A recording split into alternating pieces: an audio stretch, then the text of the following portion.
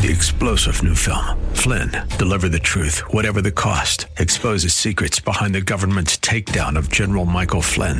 Flynn knew what the intel world had been up to. He ordered the first audit of the use of contractors. This set off alarm bells. He told the truth. He was the most dangerous person for Donald Trump to hire. They had to get rid of Flynn. Flynn, deliver the truth, whatever the cost. Available now. Watch it today. Go to salemnow.com. salemnow.com. To get a complimentary copy of Dave's book and a complimentary consultation, call 877-GAINS-4U or mortashfinancial.com. If we look to the answer as to why for so many years we achieved so much, prospered as no other people on earth, it was because here in this land we unleashed the energy and individual genius of man to a greater extent than has ever been done before. Those who say that we're in a time when there are no heroes, they just don't know where to look. The sloping hills of Arlington National Cemetery, with its row upon row of simple white markers bearing crosses or stars of David, they add up to only a tiny fraction of the price that has been paid for our freedom. As for the enemies of freedom, those who are potential adversaries, they will be reminded that peace is the highest aspiration of the American people. We will negotiate for it, sacrifice for it. We will not surrender for it now or ever. We are Americans.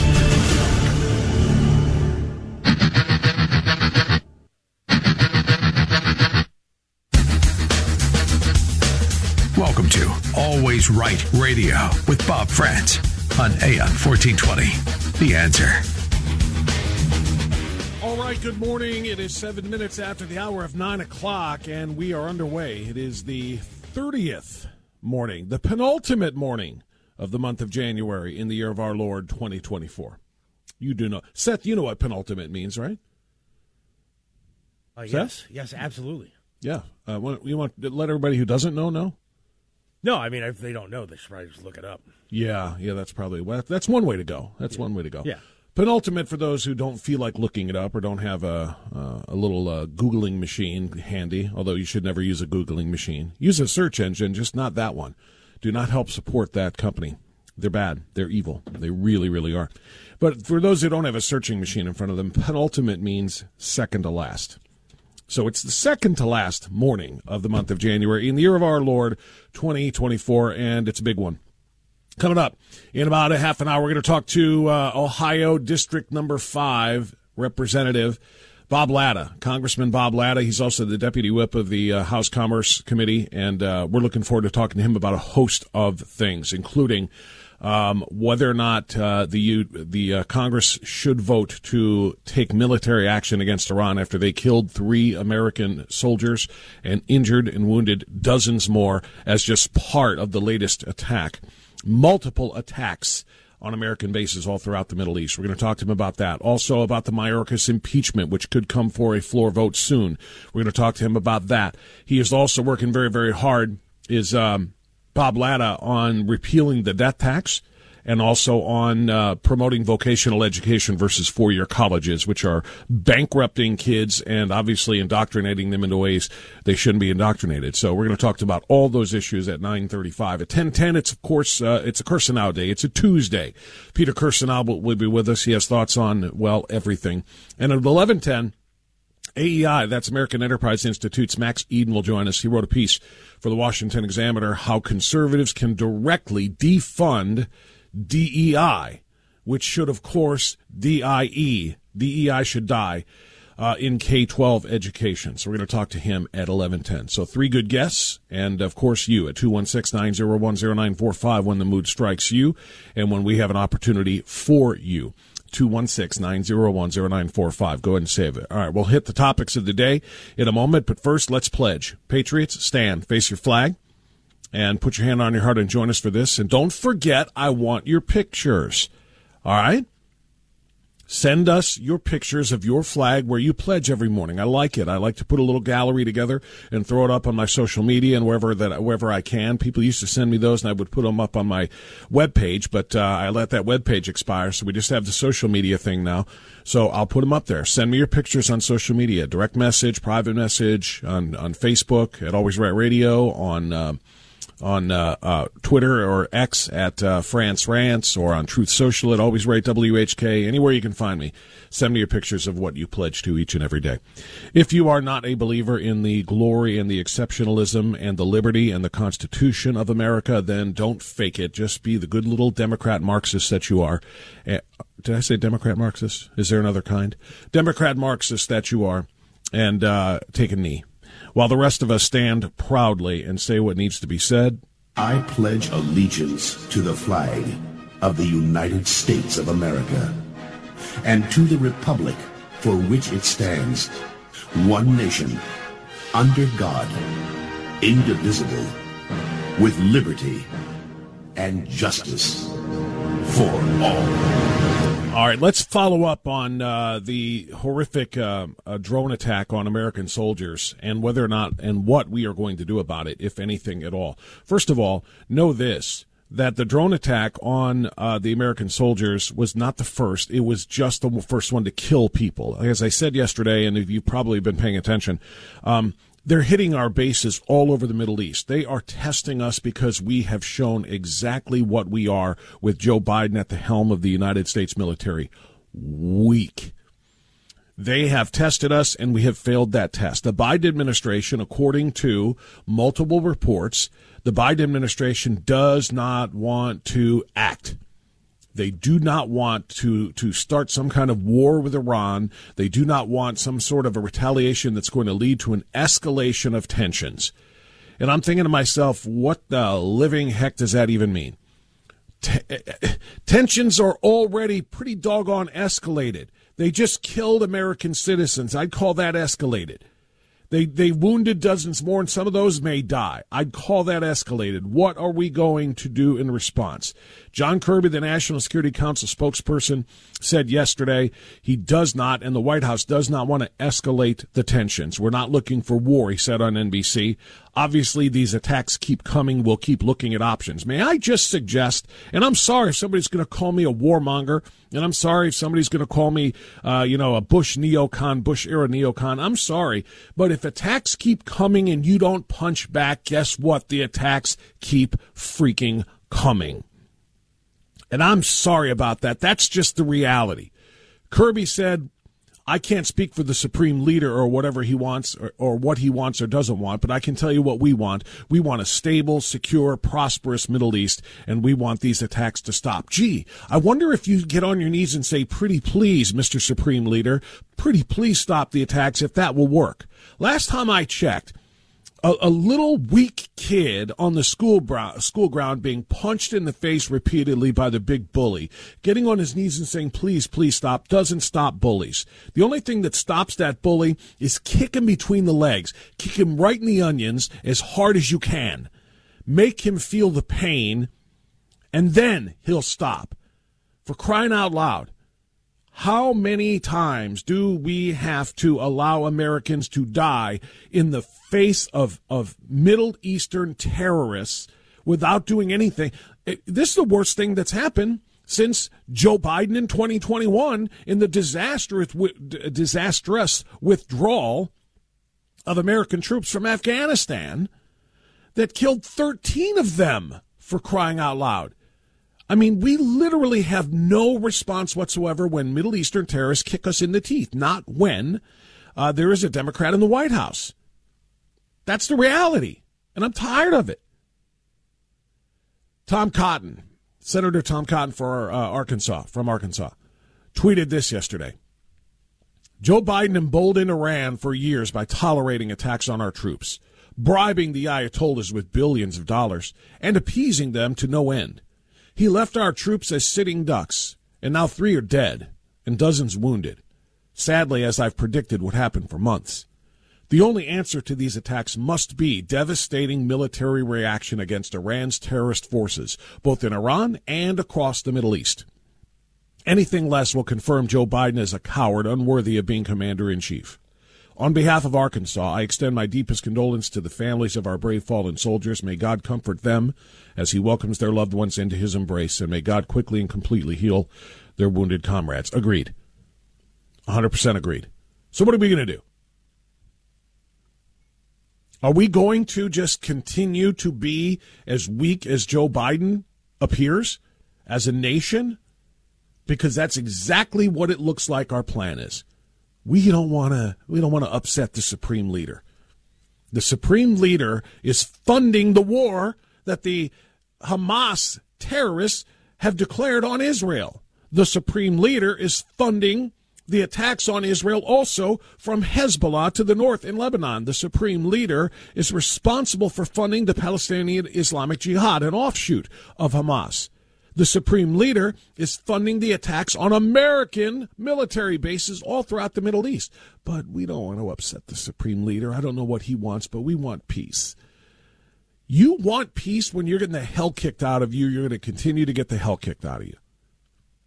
I don't know if there's any other way to say that. Meanwhile, a dozen UNRWA, this is the United Nations Organization, have been proven to be in planning and executing stages of the attack in Israel on October 7th, which, of course, is also an attack on the United States. The Biden administration said, we have cut funding to them. The Biden administration lies. Maybe you read that the Biden administration froze funds to the UNRWA, the operation in Gaza, run by the UN, after the explosive and credible allegations that a dozen of them were involved in planning and carrying out the terror attack of October 7th. The Trump administration, mind you, the Trump administration stopped funding this corrupt organization way back in 2018. Biden, as soon as he took office, quickly restored that funding. Now this move blows up in his face. Biden has belatedly and apparently temporarily stopped the cash flow to UNRWA.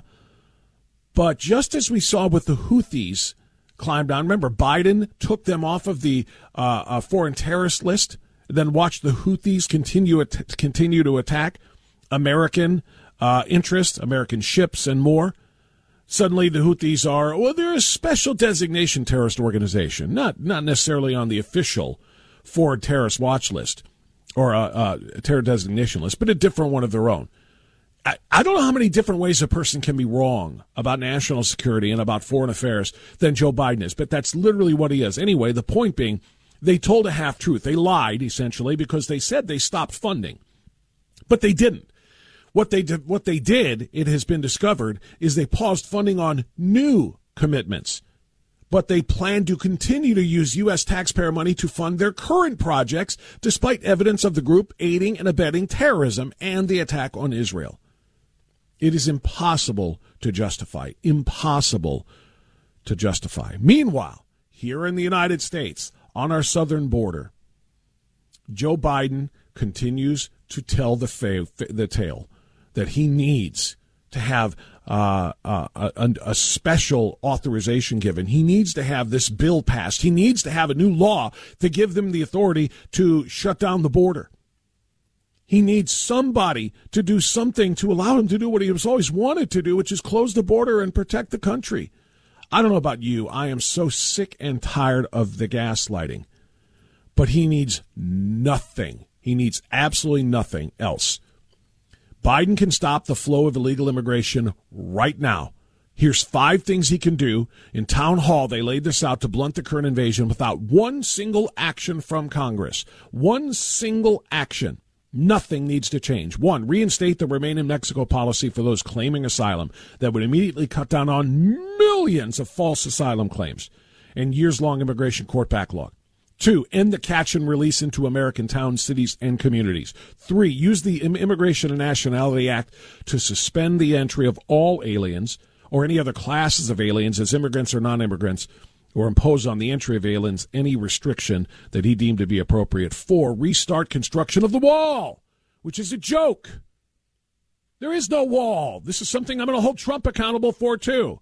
There is no wall. Did you see the video that Hugh Hewitt was talking about this morning? A bunch of vertical columns that just go to a certain point and then they stop. And what are the illegal aliens doing? They're just walking around the wall. That's not a wall. I think Hugh Hewitt called it's an obstacle. It's a slight obstacle, the one that they can very easily walk around, and that's exactly what they're doing. Where's the wall? Miles of wall are currently sitting stacked up and rotting in lots, ready to be put up, and they won't do it. And that would include making sure that there is a barrier at the end of said wall up against natural barriers so that it cannot be simply walked around. We didn't get our wall. President Trump had 2 years of full control of the Congress. He couldn't even convince the Republican Party to give us the funding for the wall. And since he said Mexico would do it again, I'm going to continue to point this out. He could have made Mexico pay for it. He chose not to. He could have taxed remittances from illegal aliens from Mexico and from all countries, quite frankly. Anybody coming here, working, and sending money back to their home countries, there's a 5% tax on every single nickel that goes out. That's it. You do that, you'd have enough money to build 100 walls. He didn't do it. He wouldn't do it. Number 5, reinstate asylum cooperative agreements with El Salvador, Guatemala, and Honduras, which force the asylum seekers to file claims in their home countries first. These things can be done immediately. They do not need any special agreement or special legislation. This is all Biden's way of trying to continue to funnel money to Volodymyr Zelensky in Ukraine. Period, point blank. Speaker Mike Johnson was talking to Greg Abbott in Texas. Speaker Johnson completely supports what Greg Abbott and the Texas government is doing to put up their razor wire and whatever border obstacles that they can, and in the process ripping Joe Biden's policies. Johnson said that under the U.S. Constitution, the federal government and the state of Texas have a dual and complementary responsibility to exercise police powers to protect the health and safety of the people. Sadly, President Biden and his administration have undermined that security, creating an ongoing catastrophe on the southern border. And while we fight for the federal government to do its job, it is the expectation of the U.S. House of Representatives that the Biden administration will not interfere as Texas fulfills its responsibilities. Strong statement, accurate statement. Glad to hear that Speaker Johnson has said that the ridiculous bipartisan Senate deal to strengthen border security in some weak way. I don't even know how they can call it strengthening when they're going to allow 1.8 million illegals to cross every year before Biden would consider, quote unquote, closing the border. But Speaker Johnson said it is DOA. Let it come over here. We don't care. It is in no way, shape or form going to come for a vote or pass the House of Representatives. So that's just the reality of it all. Closer to home. Ohio Attorney General Dave Yost strikes again. He has rejected the proposal for voting rights expansion in the state of Ohio again, which is phenomenally important. We need to continue to support and thank Attorney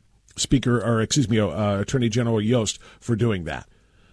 This is, of course, the attempt by the left to steal elections, to try to make it even easier for people to vote 100 different times in 100 different places without any election integrity whatsoever. And Attorney General Dave Yost said, quote, the title Ohio Voters' Bill of Rights does not fairly or accurately summarize or describe the actual content of this proposed amendment. The highly misleading and misrepresentative title of this amendment is sufficient on its own to reject the petition. But he did go on to point out there are other elements of the petition that were inaccurate or less than accurate or confusing or misleading, which is why he rejected it. No, we are not going to allow people to mail in votes and people to register on the same day and automatically get registered for voting anytime you go to the BMV and all the other nonsense that the left is trying to do. So Speaker Yost needs our support on that. Update on yesterday's story on Ford.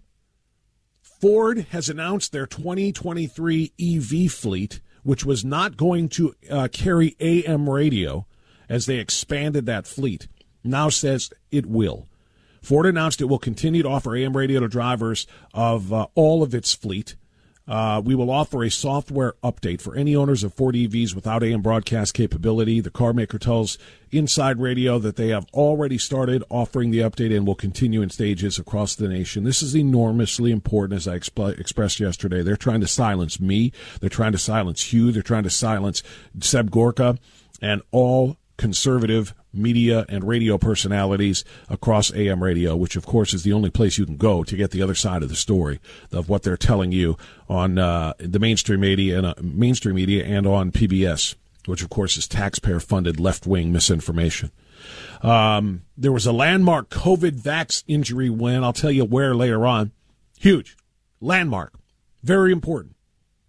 Somebody sued the government for forcing vaccination, and a teenager who got pericarditis from it sued and won. It's a huge story. We're going to talk about that.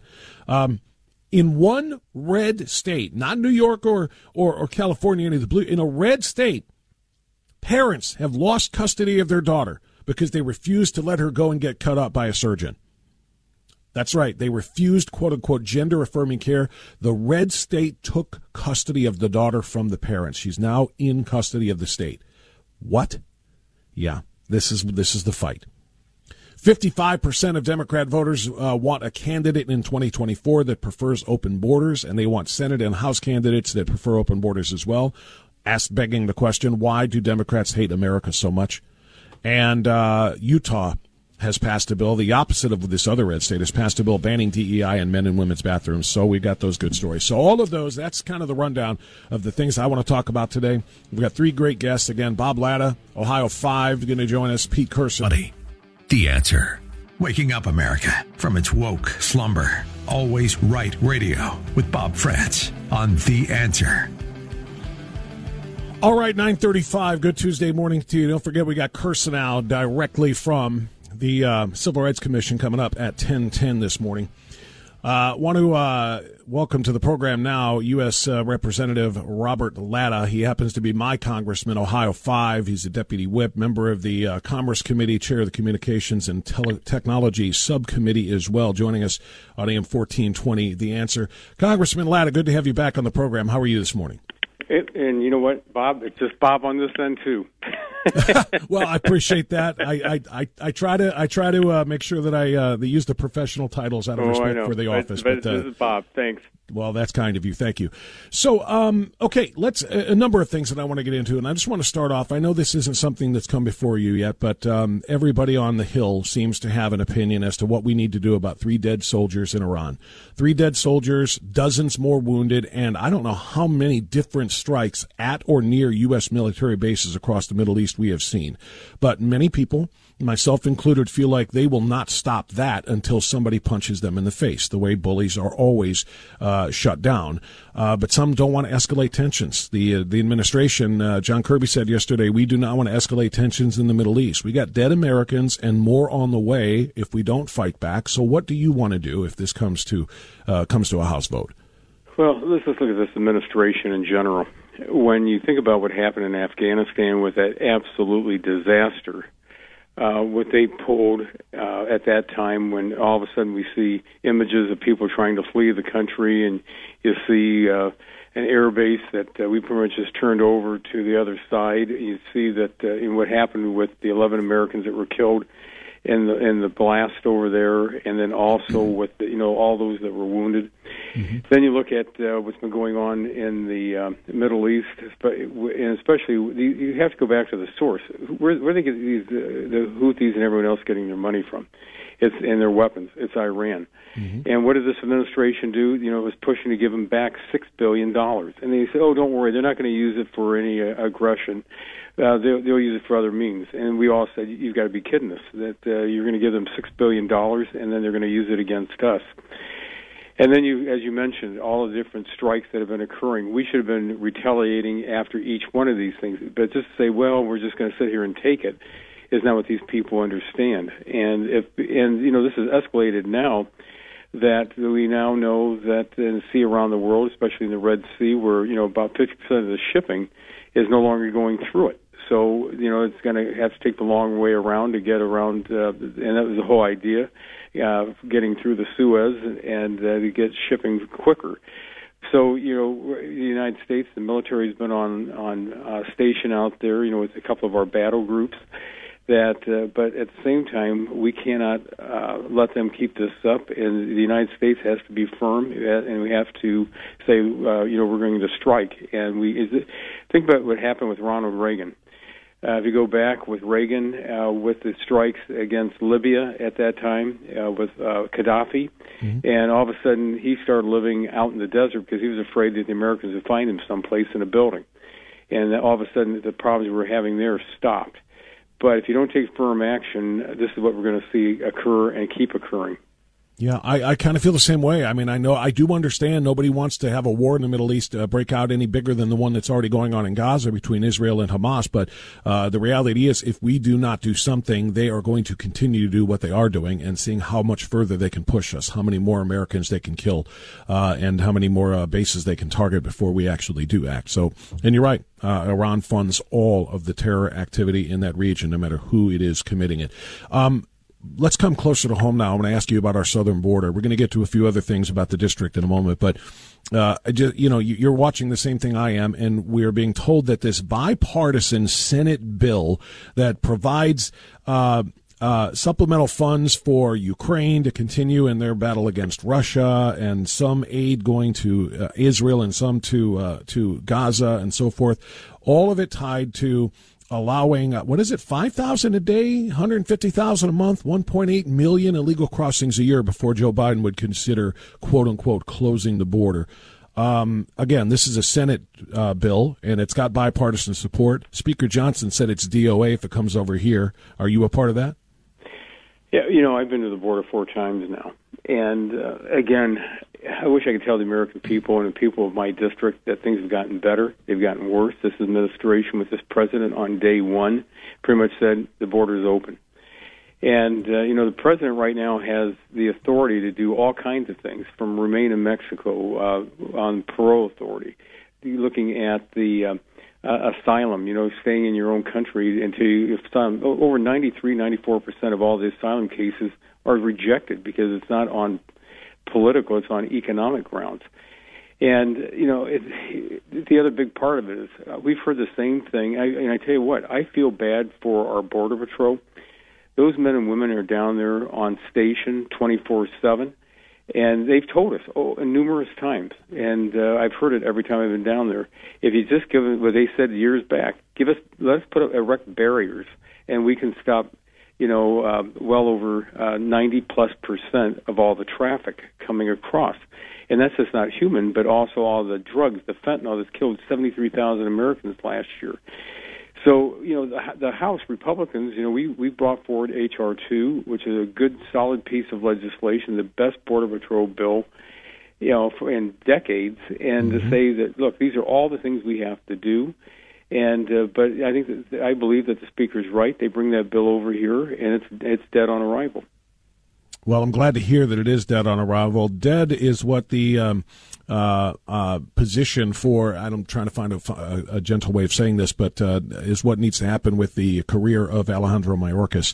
He is being impeached, or at least there is a vote today. Let me rephrase. There's a vote today in the Homeland Security Committee to get 2 articles of impeachment out to potentially a floor vote.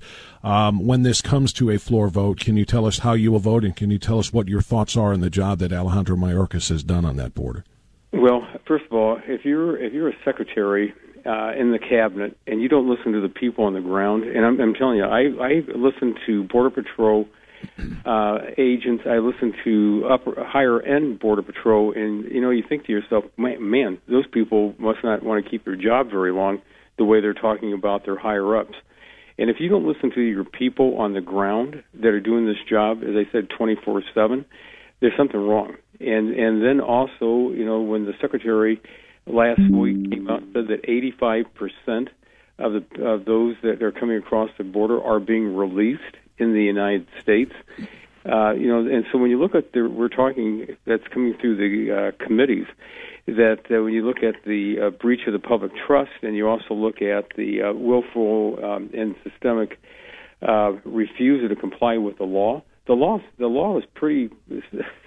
It's out there. What he's supposed to be doing, he's not doing it.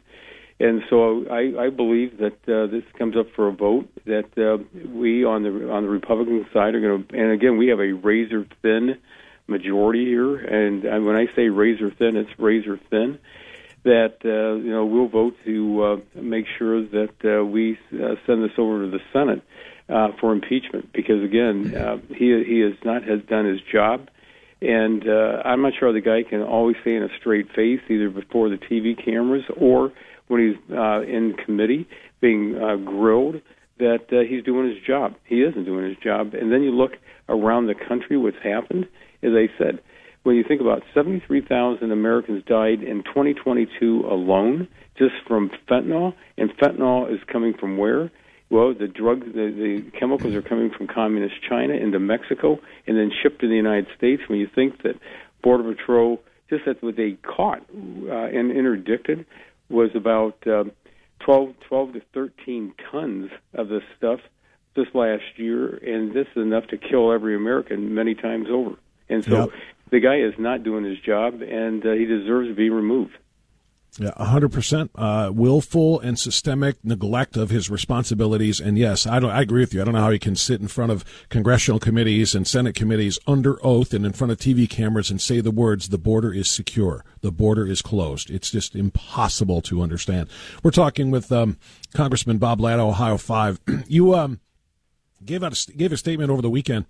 I wanted to get you to follow up on as well about the Biden administration's decision to stop the LNG exports. And again, he said when he came into office, in fact, I think he said when he was still campaigning in 2020 that he would and they would kill fossil fuels in America. He said, we're going to do it. Read my lips. One of those kinds of moments where he said, we're going to kill fossil fuels, and doggone it. He wasn't joking. He is, and they are. Can you tell us your thoughts on the LNG exports? Well, I'm a senior member on the Energy and Commerce Committee, and we worked years back making sure that we kept getting our energy production up in this country.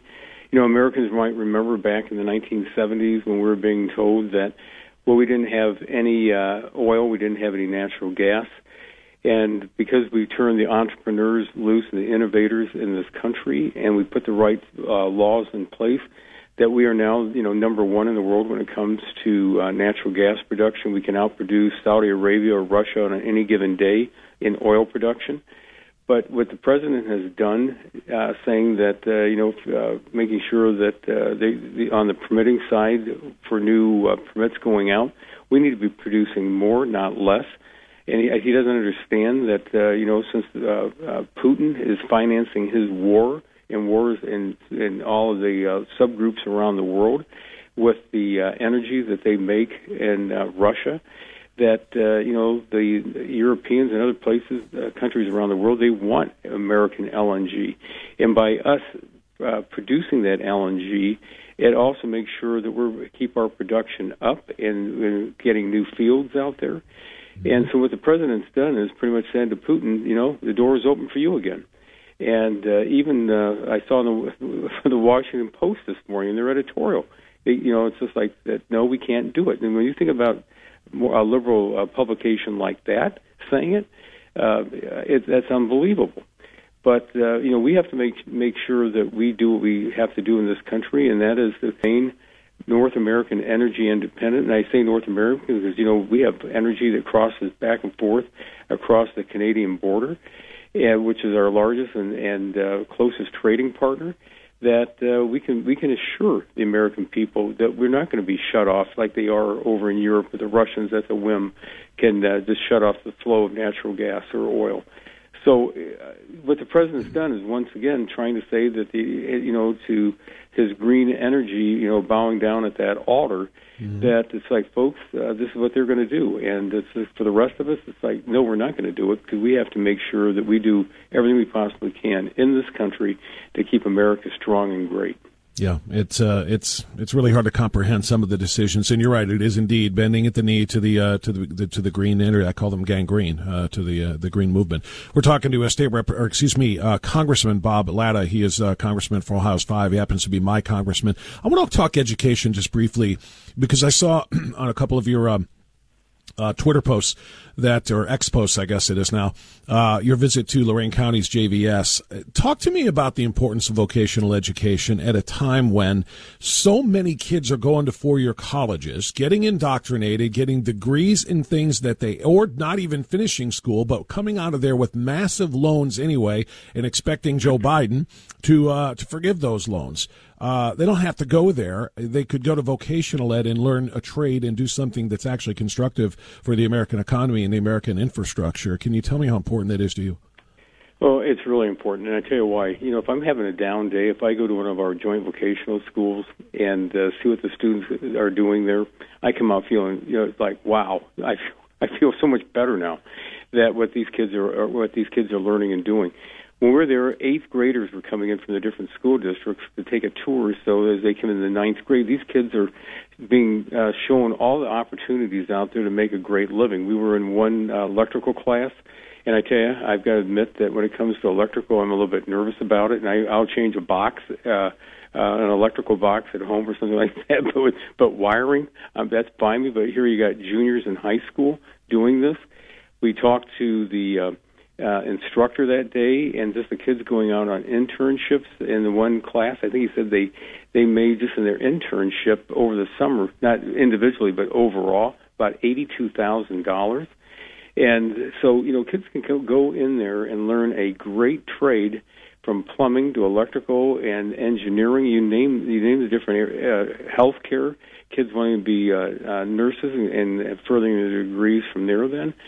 But this is what we have to be thinking about, because we have to have all these people out there being able to perform all these chores and tasks and jobs that are absolutely essential to this economy.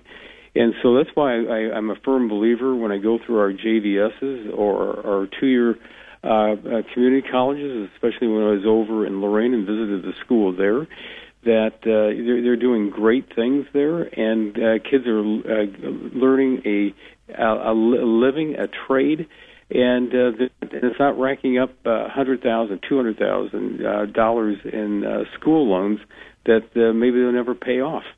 Yeah, well, you even commented on that too. About the Biden. I think it's 4 times now. 4 times since the Supreme Court told him he could not forgive student loan debt unilaterally, the way he and the administration are. He's done it. This time it was $5 billion for 74,000 borrowers, and you called that a slap in the face to every American who works hard to pay back the loans they take out.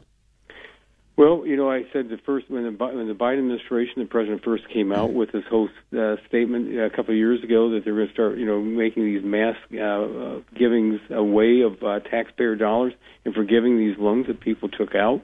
It's just like, wait a minute, what about the people that worked their way through college? What do you tell them? Well, thanks very much. Now we're going to tax you to pay somebody else's loans off. It's absolutely unbelievable. But this is one way that they're looking at. Boy, we got to look around, and it could help our votes in the fall or something like that, because we're going to forgive these loans, and you can't. It's just absolutely incredible. And the other thing is, we're $34 trillion in debt. In less than probably 2.5 years, we're going to be paying $1 trillion just to pay interest on the national debt, which we don't even have $1 trillion to pay that off. And then the next question is, where are you going to get the money from? Well, we owe foreign creditors now $7.6 trillion. And this is what makes this absolutely unbelievable that they come up with this stuff. Yeah, it really does. And Congressman Latta, I know you've got to go here. I've got 2 minutes left with you. I just want to ask you about the death tax, because I know that's something that you signed on with last week, 2 weeks ago, whatever it was, talking about the death tax. And Representative Randy Feenstra has led a repeal of the death tax. This is something that's been talked about for a very long time, and there's never anything done. What makes you think that this is something we can get done now? Well, first, I've been anti-death tax ever since I went to the Ohio legislature. It was my legislation way back when that I got rid of 78% of the filers. Unfortunately, I couldn't convince, after I got that done, a couple of governors in the legislature we need to get rid of the last 22%. After I went to Congress, Ohio finally did get rid of the last 22%. Here in the United States, a death tax is what I call the cold hand of government reaching into a warm grave. And, you've already paid taxes on these assets, and what are they doing? The government wants more of it. And when you think about entrepreneurs and small business owners and farmers and everybody else out there, that all of a sudden then it's like, how do we try to keep this as a family business if all of a sudden we're going to have to pay such a massive amount in death taxes? And I just warn everybody right now that when we were able to get, with President Trump signing the legislation with our tax legislation back in 2017, that all expires on December the 31st, 2025. And so the death tax, which we were able to bump up by double of the exemption, goes back to where it was in 2017. So figure inflation and everything else, that all of a sudden that's being eaten away at. And so the best way to take care of this is just to abolish it. It needs to happen, and I've had legislation on it, but I support the legislation to get rid of the death tax today.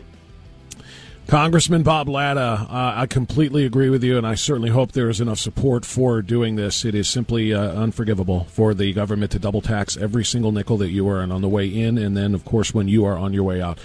Congressman, thank you for fighting that good fight, and for all of the others. We really appreciate your time. Hopefully we can talk to you again soon. Oh, absolutely. Anytime. Thank you very much. Appreciate it, sir. Thank you.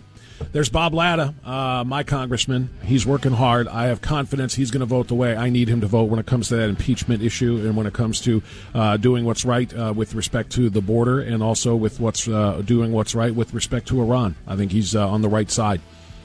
If you've got thoughts and you want to follow up, we'll take him at 216-901-0945. But be aware, we're approaching the 10 o'clock hour on a Tuesday. You know what that means. Everybody knows that means it's cursing out time coming up. Right. Why can we not hear that very well? To get a complimentary copy of Dave's book and a complimentary consultation, call 877-GAINS-4U or mortagefinancial.com. You and I have a rendezvous with destiny.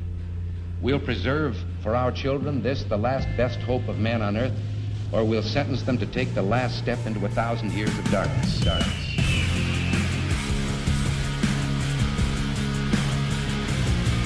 This is Always Right Radio on AM 1420. The Answer. With your host, Bob Frantz. Alrighty then, hour number 2 is underway at 7 minutes past 10 o'clock. On this Tuesday, the 30th and penultimate morning of the first month in the year of our Lord 2024. Hey, Seth, you know what penultimate means, don't you? Yes, I do. Yeah? Well, did you want to inform our listeners? No, I think that you don't be lazy, look it up. Okay. All right. I thought I informed everybody at the top of the first hour there, including you. But I'll take you at your word that you knew. Yes, it is the second to last morning of the month in the year of our Lord 2024. Thanks again to Congressman Bob Latta. He's doing good work. He's not as visual, or meaning he is not as how do I want to phrase it, public with his work as Congressman Jordan is. And we'll talk to Jim Jordan tomorrow, by the way. In other words, he doesn't do a ton of media, but he is effective. He is very effective, and he is doing the right things, and he is backing the right things, I believe, on Capitol Hill for us. So thanks to Congressman Latta. Let's welcome this guy. You know him. You know since it's Tuesday, what it means. He is a member of the United States Commission on Civil Rights, the longest such serving member in the history of that commission. He is an attorney. He is an author. He is a columnist. He is a radio host. He is a, what the hell else does he do? Oh, he happens to practice law. Did I say that part? I think I said attorney. I know I'm missing something. But he's also the host of the Cursonow Report. Let's welcome Peter Cursonow. Back to AM 1420, The Answer. Peter, good morning, good sir. How are you? I'm not sure I can live up to that introduction. That's pretty daunting. What do you mean? You wrote it for me? Just read the script. You left out the Heisman and the Medal of Honor. I mean, there's that, yeah. So, hey, Pete, before we get into the real work here, would you have kicked the field goals, or would you have gone for it? Well, I don't know what I would have. I tell you what, I was rooting for the Lions. I don't know about you guys. I was rooting because the Lions are kind of like the Browns. Who's been I remember going up to Detroit with my father and my uncle to watch games, exhibition games between the Lions and the Browns, because they were the two powerhouses, along with Green Bay a little bit later on. And, the great Lions players, Karras, Petrosanti, Lem Barney, I mean, the whole crew was really amazing. And, they've suffered a drought that is maybe even more futile than the Browns. And not maybe, they had more futile drought than the Browns. So I was kind of rooting for them, and I kind of liked, the way they were approaching the game. They'll be back next year. They got good talent. They've got what I consider to be an outstanding coach, and, we'll see what happens. Yeah, I two things. One, I didn't watch, but I peeked a little bit, and of course I see highlights and things on social media and everything else. So I found out about the field goal situation. I looked into that, as he got criticized for that. But the second thing is, there are only 4 teams in the entire league that have never been to a Super Bowl, much less won one. And I will have to say that if the Lions beat the Browns there, and the Browns are one of the last 3, I'm looking at C.J. Stroud and the Texans. They look pretty good. And then the Jacksonville Jaguars with Trevor Lawrence, they made a playoff run too. I'm just saying, man, I don't want the Browns to be the dead last team in the league to ever make a Super Bowl. Yep. But I'll tell you what, it's looking dicey. Yeah, that was part of my calculus also. I'm going I'm rooting for the Lions, but man, I don't want to make them to the Super Bowl and the Browns are kind of left out. They're hanging, I mean, because with respect to the Texans and the Jaguars, those are what I would consider to be expansion teams. The Lions and the Browns are among, the Lions are clearly, among the original Browns, right. The AAC team, but nonetheless, we are clearly, an established NFL team. That would have been a little bit too hard to take. So, But next year, there's always next year, and look, next year we've got, I'm presuming the best running back in football is going to be back, and we've got some really good talent. So there's always next year, Browns fans know. Yeah, I think the best running back in football is going to be playing in the Super Bowl, though. Which one is that? CMC. Christian McCaffrey. He is absolutely spectacular. I don't consider him the best running back in football. I think he's like the best player in football. I think you can make an argument for that. Yeah. I don't look at him as a pure running back. He does so many different things, catching the ball. And he's got everything. I mean, he's got the speed, he's got the strength, but he does things that it belies. It doesn't require athletic talent. It requires smarts and determination. And that's pretty impressive. He ran for 1,500 yards and 14 touchdowns. That's the running back part. And, oh, by the way, he also happened to catch, what are his stats? I had him before. He's not only is he maybe the best running back in football, I think he might also be the best player in football because nobody does it all the way that he does. Because you're right. Well, here's what separates him. If my friend... Oh, here it is. Pete, 67 catches for another 564 and another 7 touchdowns. So that's, I'm doing my math here, that's a hell of a lot of touchdowns. And that's about 2,000 yards from scrimmage, 1,500 carrying it, and another 600 or so running it. Go ahead. Yeah, Charles Hook, friend of mine, who used to be a former Browns coach, we talk about we debrief almost every week. And I bet you if he's listening right now, he'll concur. The thing that's most impressive about Christian McCaffrey, in addition to his football smarts, is he blocks. He doesn't just catch and run. He's the complete football player. No, seriously. Bob, you played before, and you know that your high school and college coaches forever would be talking about blocking and tackling, right? And those are the essentials. If you don't block, I don't care how many yards you run, unless you're Jim Brown, all right? He's the one exception, but he's the greatest football player in history. But that's what McCaffrey does. He's the complete package. No question about it. Okay, enough of the silliness with the Black National Anthem that's coming in 2 weeks. I've got Larry coming on next week, by the way. He's livid about that they are going to do the Black National Anthem at the Super Bowl, I think for the second year in a row.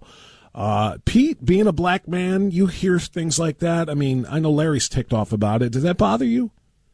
Yeah, it does. I'm an American.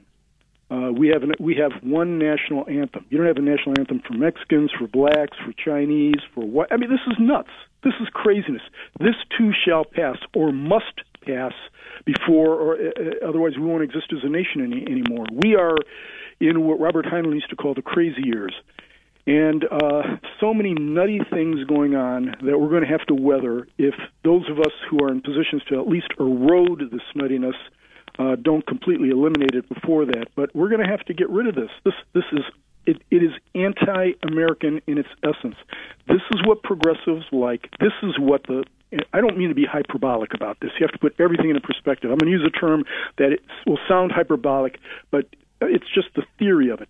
This is what Stalinists did. They understood that what you have to do is undermine the culture of the society before you undermine the society completely and take it over.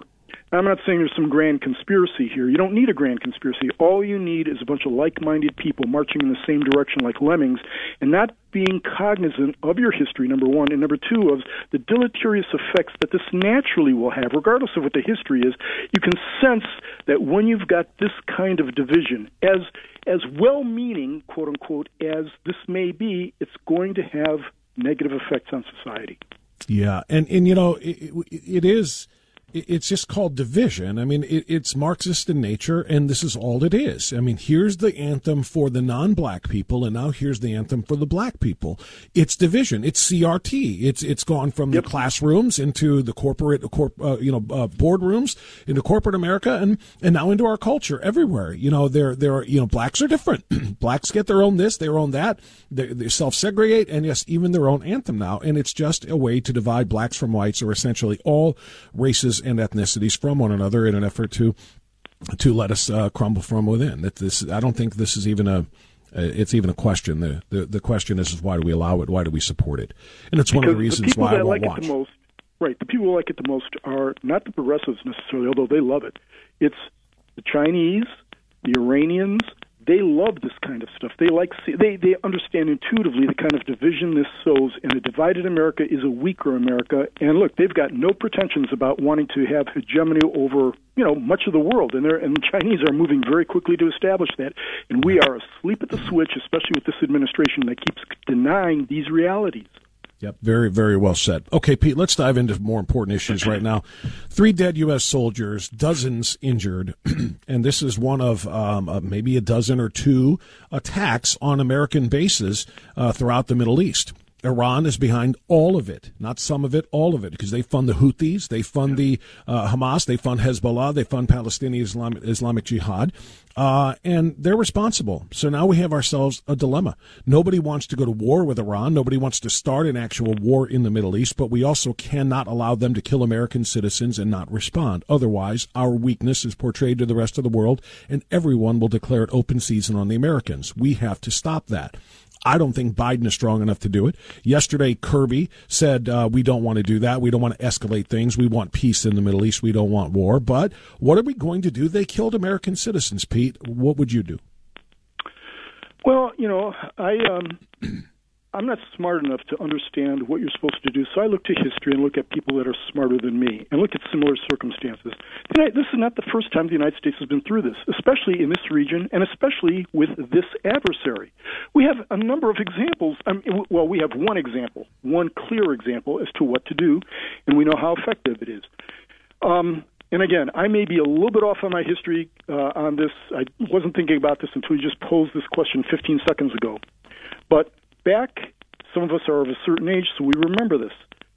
Back in 1979 and 1980, when we had the Iranian hostage crisis, a number of things were going on. Reagan came in specifically to make sure, not specifically, but to make sure that the hostages were released. Immediately upon his inauguration, Iran released the hostages. Why? Because Reagan had made it clear what the ramifications were of messing with America. And I'm using those terms, from some very nice terms to describe that. Well, the Iranians, apparently thinking that we were occupied by the Soviet Union, which we were, decided, it was several years later, it was maybe around in Reagan's second term, that they were going to hit a number of American targets. And they did. They hit a bunch of American targets, oil platforms, and I think they hit a couple of tankers, not American tankers, and a frigate, blah, blah, blah, blah. They hit a number of targets. And so Reagan didn't rattle sabers, didn't do anything, didn't say, stop doing this, stop doing that, didn't send his diplomats to go out there and rub their hands and say, we don't want to start wars or anything like that. He just immediately turned around, destroyed 3 Iranian battleships, dozens of naval vessels, a couple of jets. I think he sank 2 Iranian oil platforms, which cratered their economy for a period of time. And it also caused Iran, remember this, it caused Iran to agree to a ceasefire with Iraq. Let me say, big deal, we hated both of them. But yeah, they agreed to a ceasefire with Iraq in the Iraq-Iran war that lasted for about 7 or 8 years. All of that with a decisive action, okay? And Nobody messed with us after that. Iran didn't mess with us for a long time. We're not going to do that again. They continue to chip away at us constantly with their proxies, the Houthis and others, and it's Iran all the way around, and everybody knows it. Everyone even says it. What we have here, though, is we've got an administration that projects weakness. Mm-hmm. You and I have both said a number of times, a number of people have said it in the past historically, that weakness invites aggression. This is the weakest administration of my lifetime, including the Carter administration. And it's inviting aggression. And we've seen multiple debacles. At least the Carter administration had some competent people in it. I'm not saying that this administration doesn't have competent people in it, but the people who are visibly in charge of defense when they're around, when you can find them, of statecraft like Blinken. Remember Blinken, here. The Secretary of State, the guy who's in charge of dealing with foreign powers, just before, it was like a day or two before October 7th, says, this is the most peaceful the Middle East has been in our lifetime. And then we have October 7th. And now he's had to turn around and say, well, this is the most volatile. This guy is the Secretary of State, and apparently has never read a history book. I'm exaggerating, obviously. He's probably read history books, but they're guys who read, and they're guys who read and understand real life. This guy does not understand that. So now, here we are, it's the opposite. It went from being the most volatile to yesterday, the quietest just before October 7th. I think it was like October 6th he said that. To yesterday he says it's the most volatile it's ever been. I raise that not to just simply cast pejoratives on the Biden administration, which I'm always happy to do, but to tell you the mentality of the people who are in charge of our foreign policy. And that's the reason why we have adversaries hitting us like this and people taking advantage of us. And it's not going to stop until Biden is gone. They understand. Nobody wants a war. Everyone understands that. Nobody wants war. But it didn't strike you, Bob, that it was really peculiar that everybody in the administration who was speaking on this issue first prefaced everything by saying, well, we don't want a war. We don't want a war, as if we're afraid of Iran. Iran should be shaking its boots about the United States of America. And if a Reagan or a Trump were in charge, they would be shaking it in their boots. And frankly, no, they wouldn't, because they would not even try to do what they did. Look at what the response is from somebody like a Trump. He got rid of Soleimani. Boom. That quickly, just get rid of him. Remember what his responses were when there were attacks in the Middle East within 2 months of his administration. He was sitting at dinner with Xi. They come up to him and say, hey, look, here's what's going on in the Middle East. And with Xi, he says, wipe him out. Xi's eyes no doubt got big, and they were quiet for the next 4 years of the term. Didn't do a thing. That's what you have to do. It's unfortunate that you have to do something like that. Yeah, it is. That's part of statecraft. But the question is there a Soleimani that you can target here specifically and just one person to take out that will end all of this, or does it have to be broader? And that, of course, would lead to a broader conflict, which is what everybody is trying to avoid. Right. Pete, we're going to take a time out here. We're going to try to reestablish contact. We're getting a lot of crackling on your line. Not exactly sure why, but we're going to try to reconnect that, and this gives us a chance to catch up on than being able to see the birds frequent your feeders. So, as you know, the staff is ready at Copley Feed on South Cleveland-Maslin Road in Copley. Check them out today. Okay, it's 10:27, so a little bit of a odd block here, Peter, because we have a short period of time here to get the border discussion started. But let's do this part. Joe Biden has declared he will close the border. He will close the border, acknowledging he can close the border if and when that bipartisan Senate bill gets passed in the Senate, passed in the House, and sent to his desk for signature. That would allow 5,000 illegals to come through the United States every day. That's 150,000 a month if you're scoring at home. That's 1.8 million per year. It also sends billions to Volodymyr Zelensky in Ukraine and money to the Middle East, some for humanitarian aid in Gaza and some for Israel. Peter Kirsanow, if he is admitting that he can close it as soon as he gets what he wants, that means he is, by that definition, choosing not to close the border now.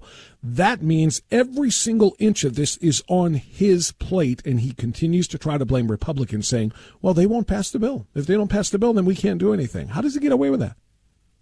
Because he's got a media that shills for him, that doesn't hold him critically. That's how he does it. It's incredible with this corrupt, and I've said this before, Bob, it's a corrupt media. It's not simply a biased media. This man is destroying the United States of America, and the media is concerned about Donald Trump. Everything was better under Trump, except his tweets. We hated his tweets. I didn't care, because I thought his policies were outstanding, the best of my lifetime. Everything from immigration, economic policy, you name it, everything. And all of that's gone to crap now under this president, because what has he done? He has specifically reversed each of these policies that have turned into debacles. He's specifically reversed Trump policies that were working brilliantly. They were working. And then he reverses them, and everything goes to crap because they were Trump policies. He reverses them. It's the only reason. And now we're supposed to think that there's some other reason for this other than his own malfeasance and nonfeasance and misfeasance. Wrong. And I think most people understand that, except for those who, and I've said this before, there are a lot of very smart people out there who get all of their media exclusively from the left, ABC, NBC, because most of the media is on the left, and they're smart. But if you're dealing with a finite amount of information, you make your determinations based on that information. But most people, the rank and file people out here, who are, just average people going about their daily business, they can't be concerned about foreign policy constantly. They're trying to put food on the table. They get, just kind of immersed in the zeitgeist of this media, and, at least 40 to 50% of them think that Biden's at least not doing a bad job, and he's not the Antichrist like Trump is projected as being.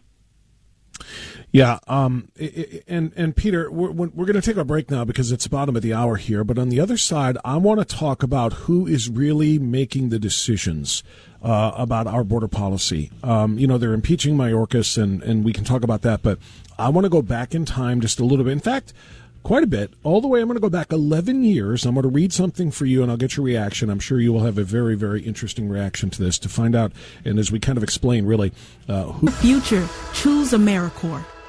Life, liberty, and the pursuit of happiness. Always Right Radio with Bob Frantz on The Answer. Okay, 10:34. We continue now with Peter Kirsanow on AM 1420. The Answer, getting commentary on all the most important issues of the day. And right now we're talking about our southern border. Some video was run yesterday by Fox, and it shows the complete uselessness, if you will, of the quote-unquote border wall that was constructed, the small portion of it that was during the Trump administration, as just streams of illegal migrants walked one end of it and walked right around it and came right on in. So this, of course, is a crisis. The question is who's responsible for the crisis? Is it just the Joe Biden administration, or is it much deeper than that? Peter, I'm going to read a quote to you from 11 years ago. This is from 2013, and I want to see if you know who said it. Quote, "My dream is a hemispheric common market with open trade and open borders. Sometime in the future, with energy that's as green and sustainable as we can get it, powering growth and opportunity for every person in the hemisphere." End quote. Peter, do you know who said that back in 2013? I don't, but it does sound like kind of like an Obama saying. I don't know. Close, very close. It was Hillary Clinton, which, of course, is, the point here. You and I both believe that Barack Obama still has a massive influence over this current administration. I believe that Hillary Clinton, who is a globalist, and her ties in the globalist community, if you will, all of whom share the same goal she does: open borders, open trade, open hemisphere. This is what is truly driving the Biden administration. I'm not saying they're calling him and telling him what to do, but the influence is there. If not, the direct orders are there.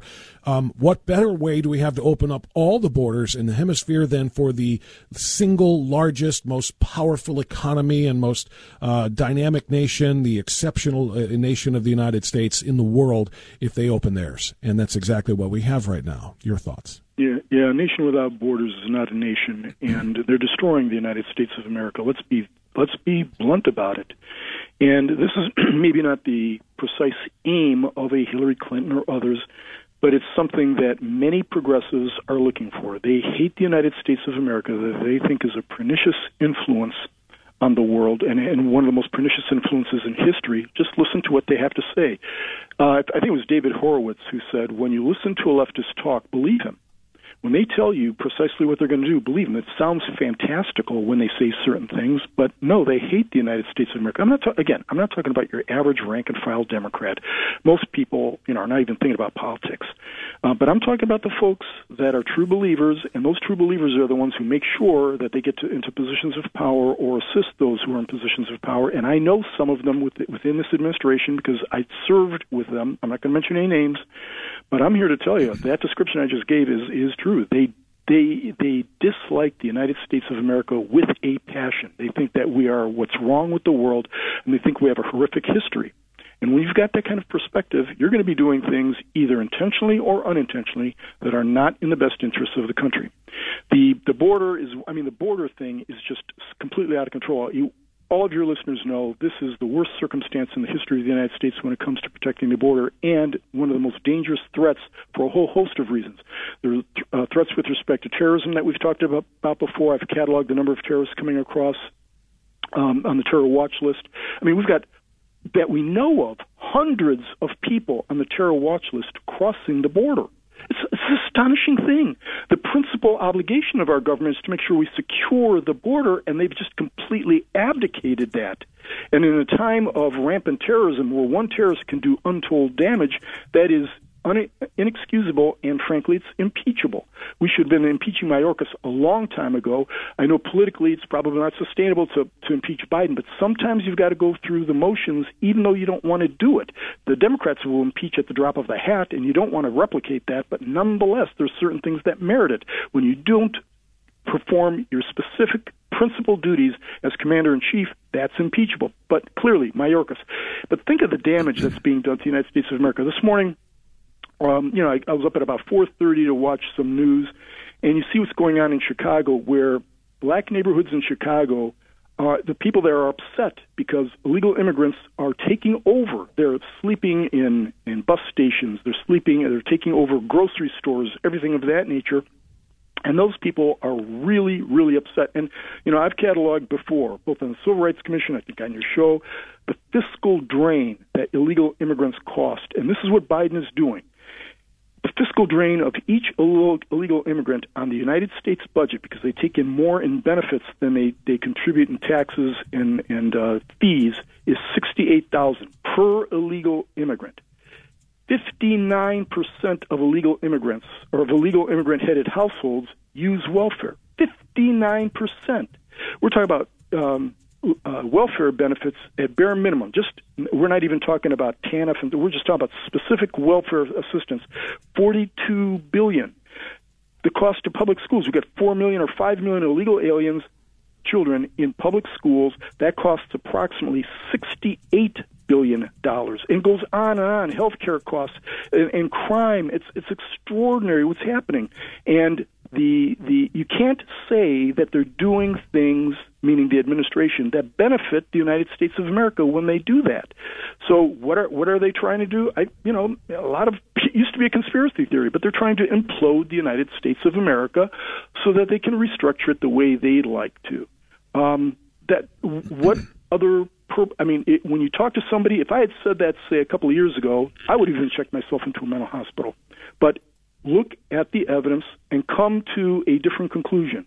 What would anyone do what else could they be doing, in other words? What else would you be doing if you didn't want to collapse the structure of the United States of America? And by doing so, and I don't mean some kind of grand conspiracy theory, or some grand takeover, but by doing that, it enhances the party that is the party of government, because everyone's going to be clamoring for more government to rectify the problems that the government caused in the first place. Yeah, that is very well said. And I've got numbers from FAIR, that's our friends at the Federation for American Immigration Reform, that show just how bad it got in 2023, Peter. 3.2 million illegal alien encounters in just the calendar year 2023, all part of the 9 million plus so far that we know about in the Biden three-year term. 140,000 of them are unaccompanied children. That means an average of just under 400 per day unaccompanied children showing up in the United States and crossing the border. 772,490 aliens made eligible for temporary protected status. 876,000 plus paroled in the first 9 months. 2 million pending asylum applications clogging the system because of the wide open border. And 30,000 pounds of fentanyl have come across that border just again in the calendar year 2023. And Pete, how does the Biden administration deal with this now that we're in 2024?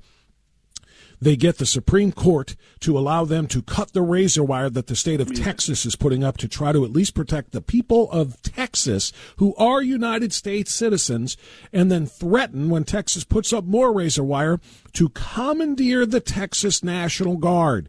That Biden would take that guard and put it under federal control and make them stop this. Pete, he sent forklifts out to the border to scoop up and raise the razor wire like a bridge so that the illegal migrants can cross into it. I mean, it is as brazen as it gets. They don't care, and in fact, they will go to the courts if that's what it takes to allow them to continue their open borders and to make the numbers that I just gave you to increase upon those in 2024. Bob, the people who listen to your show and maybe a few others, people who listen to maybe conservative talk radio, they know that. Maybe, Fox to some extent does cover it.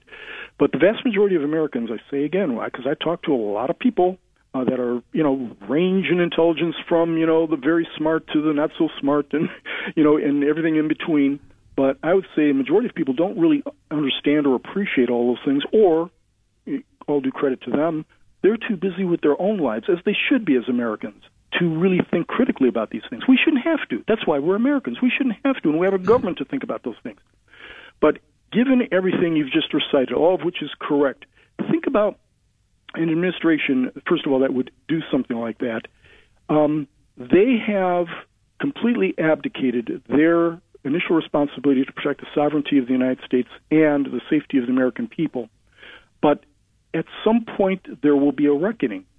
It's astonishing to me that people within the administration and other Democrats who are aware of these numbers would permit that to happen, because they're vulnerable. What do you think? Terrorists are going to excuse them? That's not going to happen. And make no doubt about it, there's going to, or have no doubt about it, there's going to be an attack. I wrote about it months ago, and I remember getting some attacks because I had wrote about the coming terrorist attack on the United States soil. And now, just last week, scores of former intelligence officials wrote a letter. I don't know if you saw it, but I did. It should, yeah. And maybe you talked about it too, knowing you, Bob. But they wrote a letter.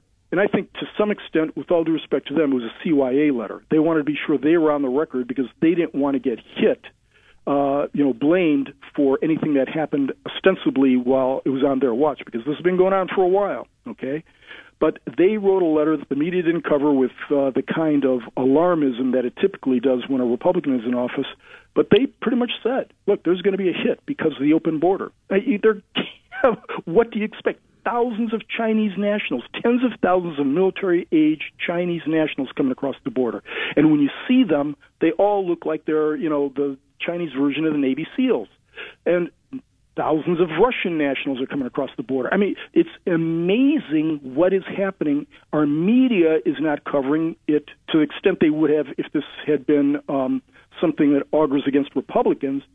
They're not covering it, and what they're doing is not just a disservice. It's nearly treasonous not to cover this, because what they're doing is not covering enemies of America. Okay, for all of those people who are fainting on their couches right now because I was so mean to illegal aliens, look, the millions of illegal aliens coming across, that doesn't mean all of them are terrorists. I'm not saying that. It doesn't mean all of them are criminals. But all of them do not belong in the United States of America unless they come in our generous and wide open front door and declare who they are and go through all the protocols that every legal American immigrant has done from time immemorial. Those folks did that, and they were proud to do that. I don't trust anybody who comes in the back door. And when I see them, look, I have not seen a whole lot of people that look to me to be economic refugees. They may not be, Bill Gates, but they don't look like economic refugees. And none of them, very few of them, are coming from war-torn country. None of them talk about being persecuted. They just want to come to the United States of America. Who wouldn't want to come to the United States of America? Now, Again, the caveat is, of the millions, I'm sure there are a lot of fine people. Okay, I'm not saying they're all criminals or terrorists or anything of that nature. Right. But guess what? This is our country. We paid taxes for it. Many of us, or our family members, fought and died to preserve everything we have in this country. We don't take it cavalierly. You don't get to just barge into this country without even identifying who you are, and then our administration, to whom we pay billions of tax dollars, and they spit on us and call us names on top of it, gives you the money to travel all over the United States and not even identify yourself. You saw that in airports around the country, illegal immigrants are being waved onto planes. Waved onto planes. Go, come on, we'll take you wherever you want to go, without IDs. Every time I got that whatever it is, that thing where I can't remember what it is. I fly enough, I should remember, but it's the thing where you put your eye up on the iris and identifies who you are. They don't have to do that.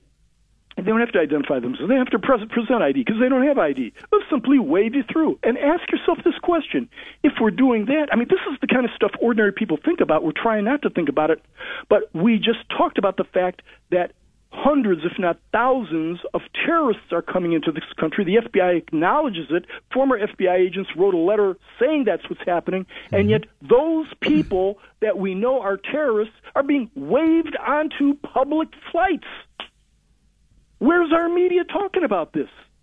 This is alarming. I don't mean to be alarming people out there, by the way, but this is something that needs to be addressed. You should be alarming. Why do you think we have you on, Pete? We have you on to tell the truth so that we do alarm people. Honestly, Bob, these are facts that people need to know. And here's what bothers me the most. When you say it's facts people need to know, and Bob, you do yeoman's work better than anybody I know in the United States of America and all the talk show hosts. Here's what bothers me, though. It shouldn't be left to you, Bob, it just frustrates the heck out of me, and all of your listeners who've heard me speak know this is a pet peeve of mine.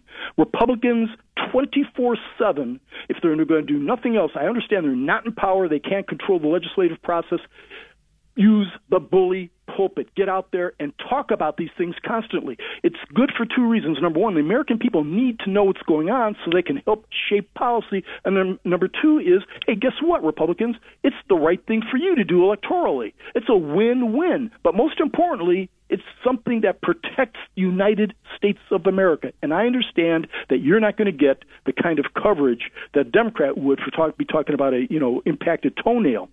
But you get out there constantly and talk about this stuff because this is about the sustainability of our society. Nothing more important.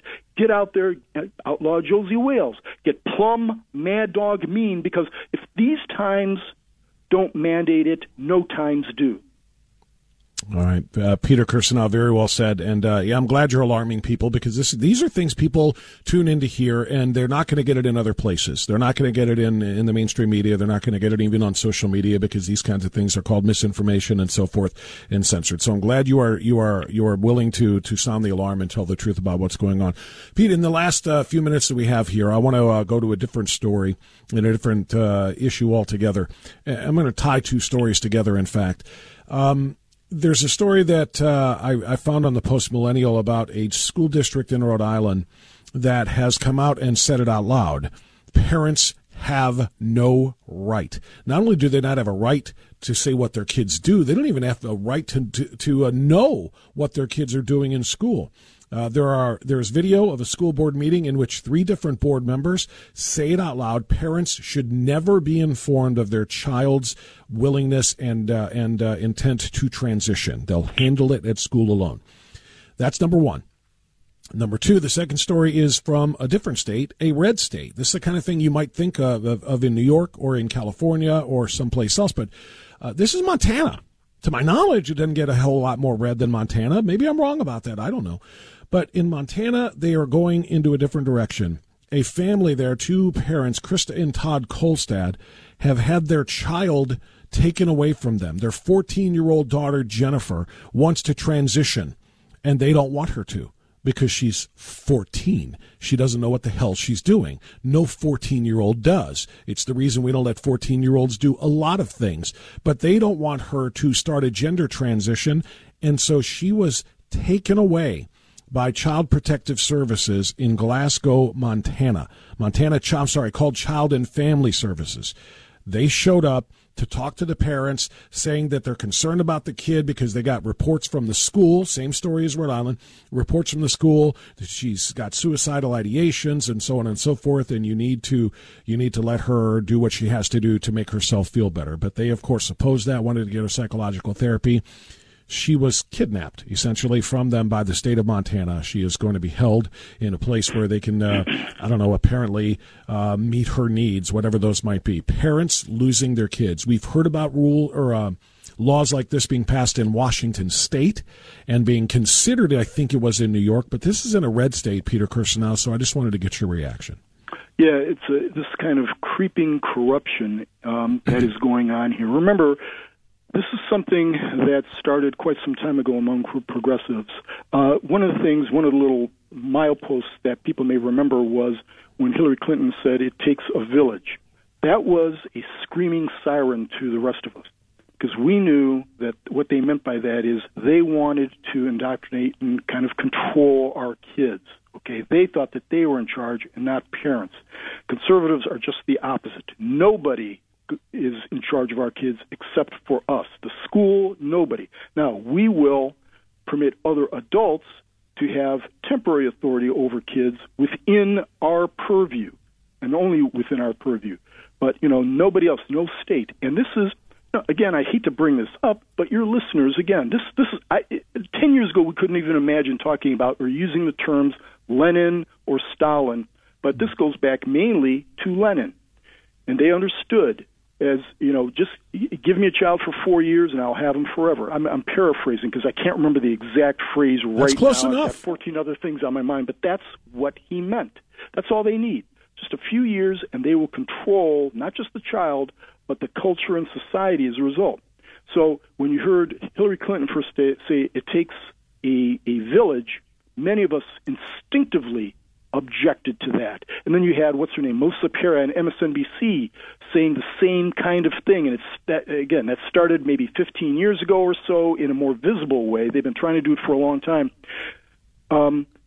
My view on this, for what it's worth, my 2 cents is resist mightily against this. Go to school board meetings, go to council meetings, tell your representatives, no way do we cede any authority over our kids except, in the old standard phrase, if the child is endangered. You got some palpably crazy parent out there who might be harming a kid. Those are few and far between, but society needs to protect those kids. But the rest of them, parents have complete authority over them. And only from my personal perspective, I'm not threatening anybody, and my kids are grown. I've got grandkids now. But if anyone tried to pull any of that okey-doke on one of my kids, it would be the last thing they pull. That's not a threat, Bob. That's a promise. And I think it's important that Americans continue to have that perspective, because the best and most effective unit of government is the smallest unit of government, and that's the family. We've seen the debacle that federal government's huge bureaucracies visit upon countries, especially now the United States of America. Do not permit some disembodied, some remote character out there who have to take care of your kids' medical bills. A teacher or school administrator, most of whom are phenomenal individuals, but a lot of these folks, an increasing number it appears to be, are not, or they're imbued with the woke ideology. But these folks have got to understand parents' rights, number one. We're the ones who take care of feeding them, clothing them, educating them, and they're not going to be there when the kids collapse or have some mental breakdown. It's the parents and grandparents have to take care of these kids. And that's what's necessary to have a successful and thriving United States of America. Yeah, I completely concur, Peter Kirsanow, and I'll stand shoulder to shoulder with you with that promise you made. Not a threat, but a promise, because I'd be making the same one. Another special guest for An Evening with Dennis Prager, a perfect night out to get you motivated for 2024. Get your tickets now at medinagop.org. This hour of Always Right Radio is brought to you by The Floor King and KeepingMedicareSimple.com. You and I know and do not believe that life is so dear and peace so sweet as to be purchased at the price of chains and slavery. If nothing in life is worth dying for, when did this begin? Just in the face of this enemy? Or should Moses have told the children of Israel to live in slavery under the Pharaohs? Should Christ have refused the cross? Should the patriots at Concord Bridge have thrown down their guns and refused to fire the shot heard round the world? The martyrs of history were not fools. And our honored dead, who gave their lives to stop the advance of the Nazis, didn't die in vain. Where then is the road to peace? Well, it's a simple answer after all. You and I have the courage to say to our enemies, there is a price we will not pay. There is a point beyond which they must not advance. This is Always Right Radio with Bob Frantz on AM 1420, The Answer. All right, we roll onward now into hour number 3. It's 7 minutes past 11 o'clock on this Tuesday, the 30th morning, the penultimate morning of the first month of the year of our Lord 2024. Thanks again to Peter Kirschnau. If you're a new listener or a somewhat new listener, you may not understand the scope of what Peter Kirschnau does. He is the longest serving member of the United States Commission on Civil Rights. When he comes on, he brings with him now 20 plus years experience on that commission. He's on his 4th 6-year term as an appointee to the Civil Rights Commission. And so he has seen it all. And as he points out, if you want to know what's going to happen tomorrow, take a look at what happened in the Civil Rights Commission meetings last year. He sees it all coming, and they are fighting very, very hard. Sadly, he and his other conservative colleagues on the commission are outnumbered, so they don't often get to impact decisions made by the commission, but he can express with great detail his opinions and views as a single member of that commission. So Peter and I talked a little bit about DEI and CRT, as we always do, because it is so pervasive in this country right now. It's pervasive in our institutions, both academic and corporate, and it has obviously found its way into our culture. And that's a problem, because DEI must DIE and very quickly. We are finding some ground, by the way, on this, or finding some, making some headway, I guess is a good way to say this right now, because of what is going on in the airlines, what is going on at the university level, where they are promoting and even at the medical school level, where they are promoting and pushing DEI, potentially impacting the health and the safety of Lord knows how many Americans. If people are getting jobs and getting appointments and getting accepted and admissions to schools and so forth because of what they look like as opposed to what their capabilities are, that could be a very, very serious problem. So we want to talk about it a little bit more now. And great article in the Washington Examiner by Max Eden that I read, how conservatives can directly defund DEI, at least in K through 12 education. And if we can do that, the rest of it may take care of itself. So sign me up. Max Eden joins us now. He's a research fellow at AEI, which is the American Enterprise Institute. Max, thank you for joining us. How are you? Yeah, thank you so much for having me. It's tough shoes to fill with Peter Kirschnau, but I'll do my best. Yeah, Peter's phenomenal. We talk to him once a week, and we like people to know exactly who they're listening to, because he brings so much information to the table, and he brings credibility with him as well. As does your article. Yeah, thank you. And as does your article, as far as I'm concerned. I read it with great detail, which is why we reached out to you, or with great interest, I should say, and in great detail.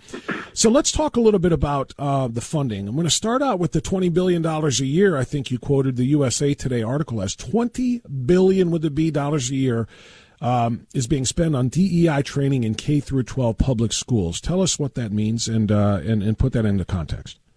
Yeah, I mean, that is an absolutely massive amount of money, right? I'm not actually entirely sure how the USA Today got to that calculation, but it seems as though they looked at a number of school districts that had contracts for diversity training and equity training with their teachers and kind of extrapolated out of what they found there. And as you look at this article, you will see kind of contracts that they've covered from districts in states like Florida. For example, the article said that $36 million per year in one school district alone, in the Tampa school district, is going to DEI diversity training. And, that ought to hit anybody who's kind of been following this at least halfway closely. It ought to hit him on the head a little bit, right? Because Florida, of all states, has taken the hardest and the harshest stance, I would say, against critical race theory. And make no mistake, DEI trainings peddle critical race theory. The most popular training, according to this USA Today article, is a training called Courageous Conversations, which literally says critical race theory, right? So we're not even in the neighborhood of, oh, these are where the ideas come from, this is what they really mean. No. It says it, on the slides, in the book materials. And despite Florida passing a bill saying that no money shall go to any critical race theory training, turns out tens, if not hundreds of $millions in the state still is. And, that's one state amongst 50. So, Max, I think it might be helpful to point out the difference between DEI and CRT. Even though one can be a component of the other, as you just pointed out that it is. Give us a working definition for DEI as you understand it, whether it be overall or specific to the education level of K through 12. Yeah, so I would say, critical race theory is, as the other side will always say, a series of academic concepts that kind of take Marxist ideology, package it through race, and then critique various aspects of society. DEI can be thought of as the application of critical race theory. So taking those ideas and those concepts and trying to make it manifest, whether it be in the workplace or in the classroom. So, for example, when you go to classroom settings and you give DEI trainings to teachers, you will tell them to look at everything through the kind of CRT lens of oppressor versus oppressed, and the idea that you need to be culturally competent, which certainly, to take one illustration when it comes to kind of school discipline and school behavior, suggests that, there shouldn't be one standard for how students should behave. That's what could be called in critical race theory whiteness. Teachers need to check their privilege whenever they're thinking about putting down rules. In fact, enforcing rules can be an inherently oppressive act, and so it's better if you're a teacher to just let student behavior slide, especially if it's from a student in a racially oppressed group. And if classrooms get a little bit more chaotic in the process, if students aren't listening to you, if there's less learning, well, maybe it's more genuine and authentic and the kids actually feel safer after all. So that's the kind of stuff the DEI trainings tell the teachers, which are all kind of downwind of the higher kind of race Marxist theory developed in critical race theory. Okay, that's a great explanation, and I want to build on that. Now, we're talking with Max Eden. Max is a research fellow at AEI, the American Enterprise Institute. The article that he wrote is headlined "Why Conservatives Can Directly Defund DEI," or I'm sorry, how conservatives can directly defund DEI in K through 12 education. It's interesting when you talk about oppressors and oppressed. The whole narrative of CRT is that people who are light of skin are oppressors and people who are darker of skin are oppressed, no matter what. And yet the response to this, or the remedy for this, for those who are concerned about it, is to start oppressing the people of lighter skin. And that is exactly what you just described. You mentioned courageous conversations as being one of the DEI trainings, and you mentioned Unbounded as well, or Unbound Ed, which explicitly teaches anti-white racism, insisting there's no such thing as a good white person. So it sounds like they're building on what, Ibram X. Kendi and the entire anti-racist movement wants to build upon, which is the only answer for past discrimination is present-day discrimination, and the only answer for present-day discrimination is going to be future discrimination. The cycle will continue, and we will take those who have been typically oppressors, or people who look like them who have been oppressors, and we'll make them feel the sting of oppression. It just sounds like it's nothing but a revenge tour. Yeah, in many ways it is. Kind of when you go into the origin story of critical race theory, some of the original articles thereof. I mean, when I said it's race Marxism, I wasn't speaking flippantly. I was speaking kind of technically, right? Because it is downstream.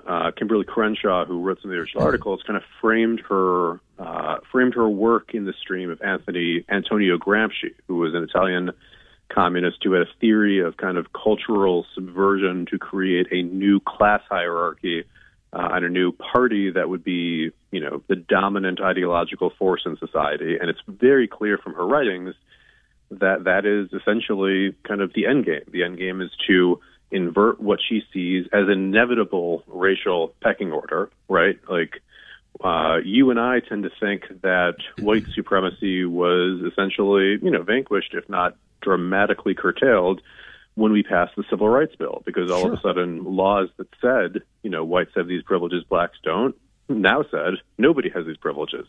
So to us, that was the end of what we would call white supremacy. But that is what they call a continuation of white supremacy. So the Civil Rights Act itself becomes a further tool of oppression. And if you're going to make Can you build a claim, on that, Max? Explain that. How do they argue that? How do they make that explanation that the end of white supremacy by way of the Civil Rights Act is an extension of white supremacy? I'm failing to follow that. So, I mean, part of the argument that they made is that it dramatically reduced the kind of political power, the persuasive political power of African Americans, because they no longer had grounds to engage in group politics, and they couldn't, as you would say, kind of name their own reality and construct their own reality. And so, their argument would be by giving formal legal equality within a system that has legacies of inequity, you're really not ultimately solving that inequity, but you're taking away whatever kind of moral power or tools that the formerly oppressed, black people could use to try to use the political process aggressively to improve their lot.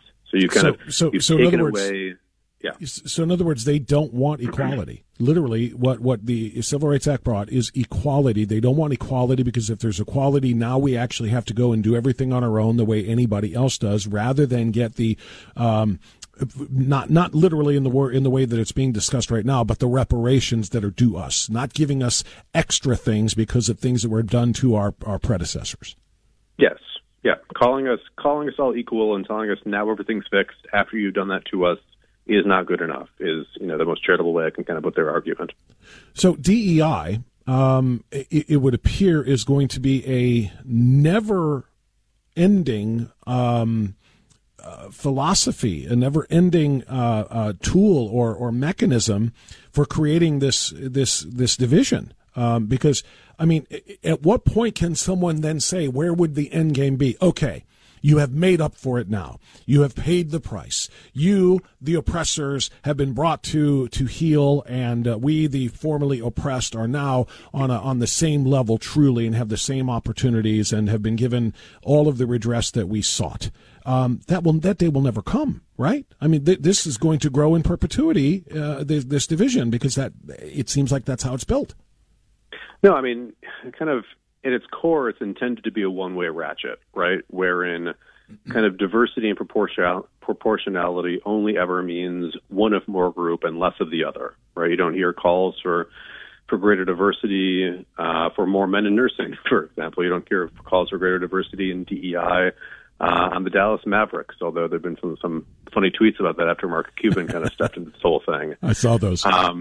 You really don't hear that. But part of the more troubling thing, right, in the education context is, although with a caveat that this is completely new stuff and measuring things is inherently hard, we have, I think pretty persuasive evidence at this point that DEI and DEI-related programming actually exacerbates racial achievement gaps. It is bad, particularly for African American student learning, for minority student learning.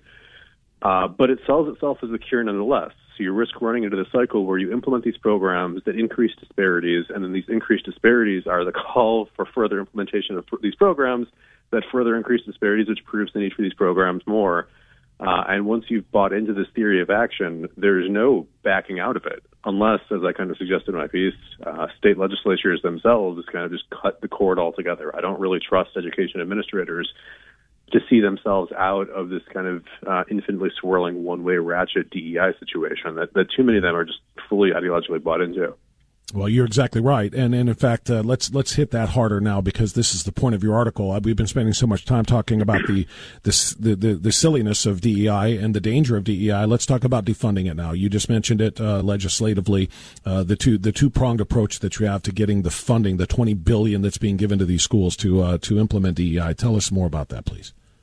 Yeah, and the first prong's simple. The second prong might sound complicated, but it's also very simple to do too, right? The first prong is to actually name DEI, and it's kind of in legislative language, in statute. And it's funny, right, because sounds like you've been following all this stuff as closely as me. 3 years ago, you could not find a Republican to say that he or she opposes DEI. It just sounded too good. How could you be against diversity? How could you be against equity? And so around that time, all of the laws that were effectively, that were practically geared against DEI programming all said critical race theory, or said things that intended to mean critical race theory. And so there was a kind of a linguistic slip betwixt the cup and the lip in that. And that's why you see laws like in Florida where you think they've banned all this stuff and you find out, oh, no, wait, actually, this has not turned the spigot off whatsoever, which gets to the second prong, which, is kind of done in one valence in a lot of things. It's pretty common practice for government contracts, but the state needs to charge the state superintendent, or in Ohio, I think the governance structure a little bit different, maybe the State Board of Education, to maintain a list of vendors and to update that list annually, and to say to school districts, you simply may not spend taxpayer money on courageous conversations, nor may you spend it on brave talks if that's how some subordinates want to spin off an LLC to try to get around it. You need to actually create a list of materials that's updated regularly, that's kind of informed by executive discretion, and say these are just invalid uses of state funds. Yeah, and you obviously highlighted Florida, which is important, and you talked about that before. Is there, I don't know what different state legislatures or their rules look like, but is this something that could very easily be copied by other states? Yeah, it could very easily be copied. It's just a question of, at this point, it will or it won't happen primarily based on how much attention state legislators are paying. And, if a handful enough of them are conscientious, right? We saw kind of these CRT bans go from 0 to 20-some states in about 6 months.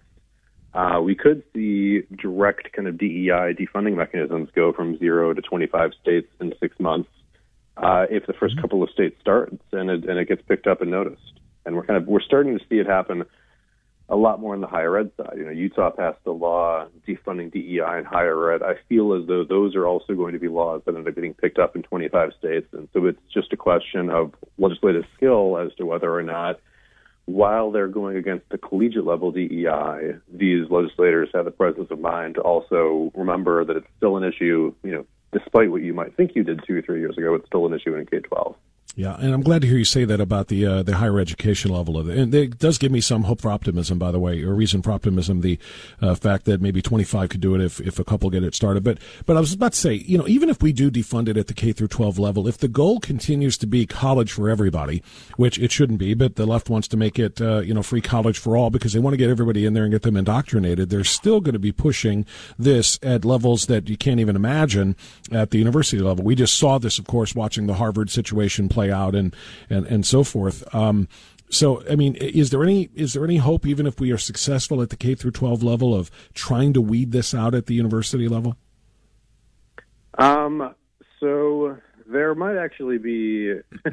It'll honestly depend a lot on the presidential election, frankly, because if Biden is reelected, he has been pushing through the regulatory process these various reforms that would take me, 25 minutes to detail and aren't really worth going into the mechanics of, but ultimately turn college into an entitlement program. You can use kind of repayment mechanisms to make it so that people ultimately don't really have to pay. It's not technically free, but you're never going to bear a financial burden from it. You're going to have kind of de facto free college. And if he gets a second term, strong chance Biden affects this. And if it's free, it's going to be pretty hard to get people away from it. On the other hand, if Trump wins in this election, that's not going to happen. All the things that Biden's done to date on that will be reversed.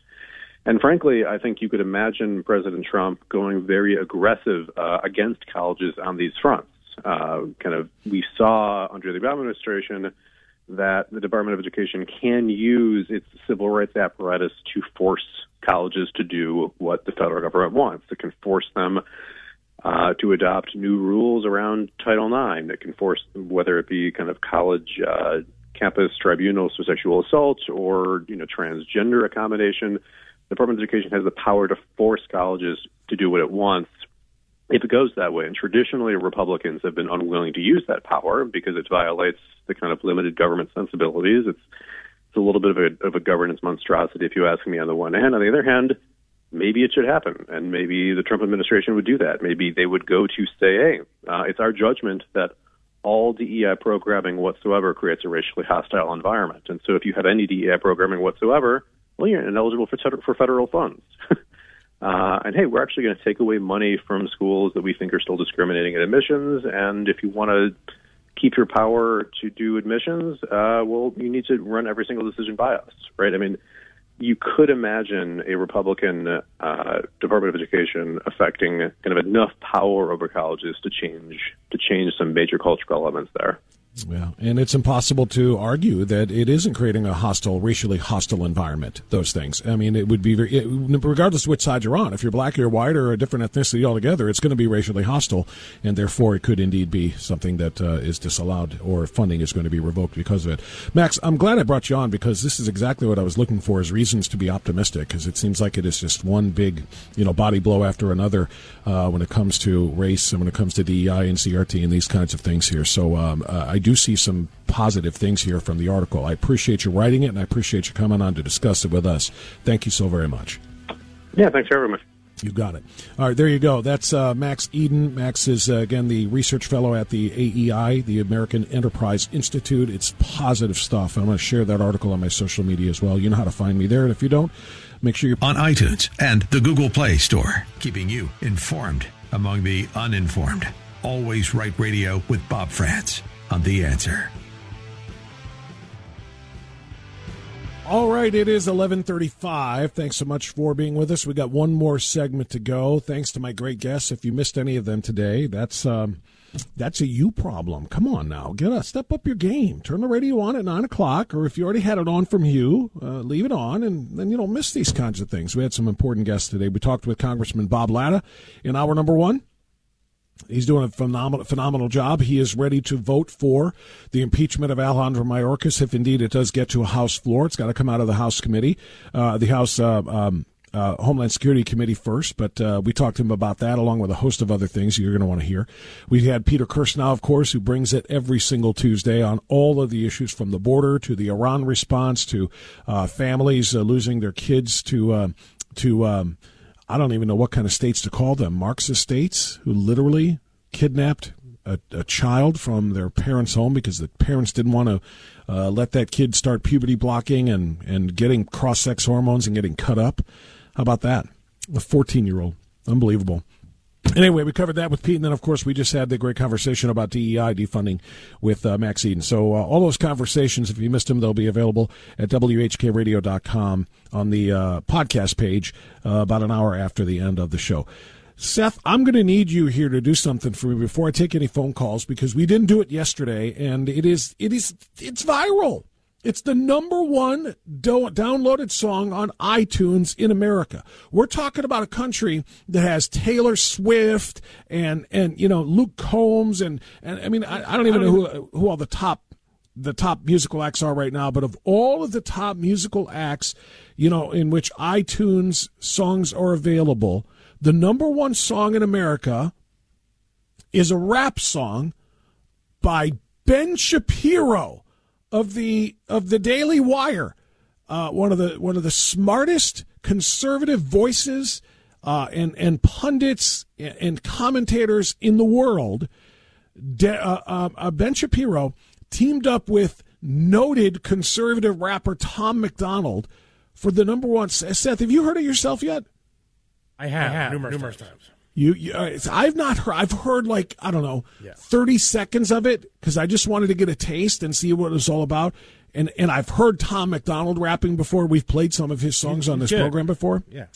But all I needed was a few words from Ben Shapiro. I wanted to know if he actually was rapping or if he was just because you've heard some places will say.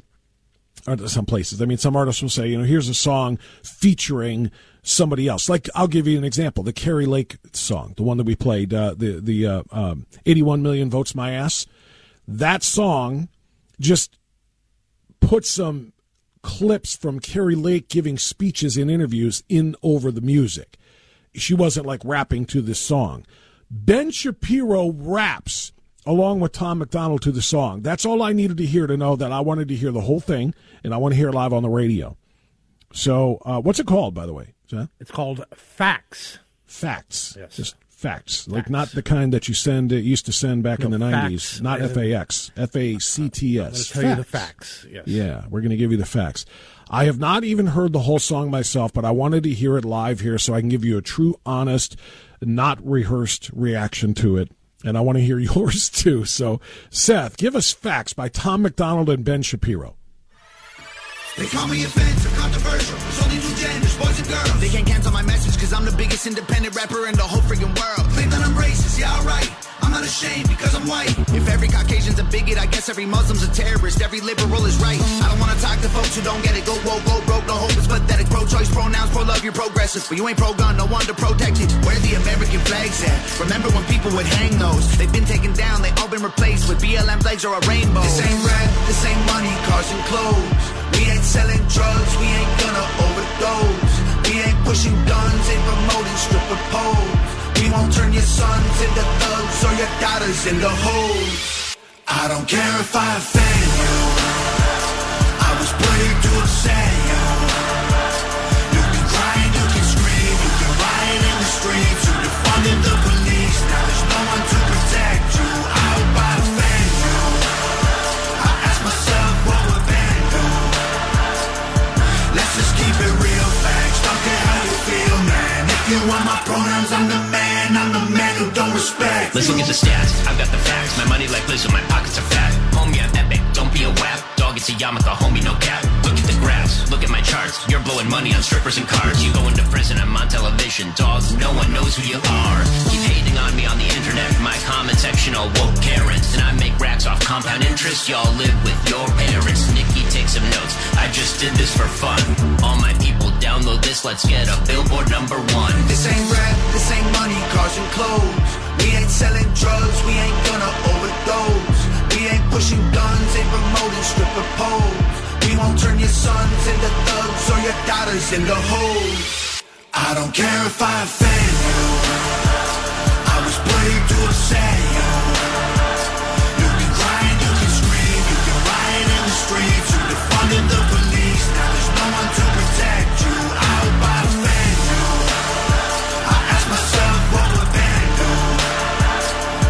Let's just keep it real, facts. Don't care how you feel, man. If you want my pronouns, I'm the man. I'm the man who don't respect you. You mad, you mad, you mad. I guess it's cool to be the victim, well, I'ma be the man. You sad, you sad, you sad. You just try to get attention, being triggered's all you have. You mad, you mad, you mad. You blame everybody else for every problem that you can. You sad, you sad, you sad. I will never say I'm sorry, I ain't taking nothing back. I don't care if I offend you. I was put here to upset you. You can cry and you can scream, you can riot in the streets. You defunded the police, now there's no one to protect you. I hope I offend you. I ask myself what would Ben do. Let's just keep it real, facts. Don't care how you feel, man. If you want my pronouns, I'm the man. I'm the man who don't respect you. That was outstanding. Oh, my gosh. I told you I only, I kind of bebopped around it, and I wanted to fast forward to a part where Ben was rapping because I wanted to find out if he was rapping or if they were just playing clips of Ben Shapiro, in a speech or something. And nope. All I heard was a few words of him rap. I was hooked, and now I got the whole thing. That was You phenomenal. have to watch the video, though, because Ben's in the entire video, and he's wearing a hoodie. He's got his hoodie up. Yeah, you got to watch the entire video online. I will do that, too. We'll have to put that out on our social media feeds as well. I'll put it out on Bob Frantz on Twitter. Just look for my last name, Frantz, Frantz Rants or Bob Frantz, and we'll put it on Facebook as well. But that was every bit as awesome as I had hoped that it would be. Tom McDonald, by the way. Seth, have you listened to him before? A lot, yes. I have a Spotify channel of Tom McDonald. Yes. Do you really? I do, yeah. That's impressive. I didn't know he had a Spotify channel, by the way, but I will have to look into that. I don't do Spotify very much other than for certain podcasts, but not for the music thing, so I'll have to definitely look at that. But that was awesome. It's those kinds of you mad, you sad. He's reaching out, and Three-star General Michael J. Flynn, head of the Pentagon Intelligence Agency, knew all the government's dirty secrets. He was one of the most respected generals in the military. Flynn knew what the intel world had been up to. He understood its funding. He ordered the first audit of the use of contractors. This set off alarm bells. The explosive new documentary, Flynn, Deliver the Truth, Whatever the Cost, uncovers the facts behind this scandal. Flynn told the truth. He was the most dangerous person for Donald Trump to hire. I find out the worst enemy that I'm going to face in my life is right here in America. They took my assessment and they wanted me to change it. And I was like, I'm not changing it. They had to get rid of Flynn. With in-depth interviews, archival footage, and never-before-seen personal records of the man behind the headlines. I just felt like I was drowning. Flynn, Deliver the Truth, Whatever the Cost. Available now. Watch it today. Go to salemnow.com. salemnow.com.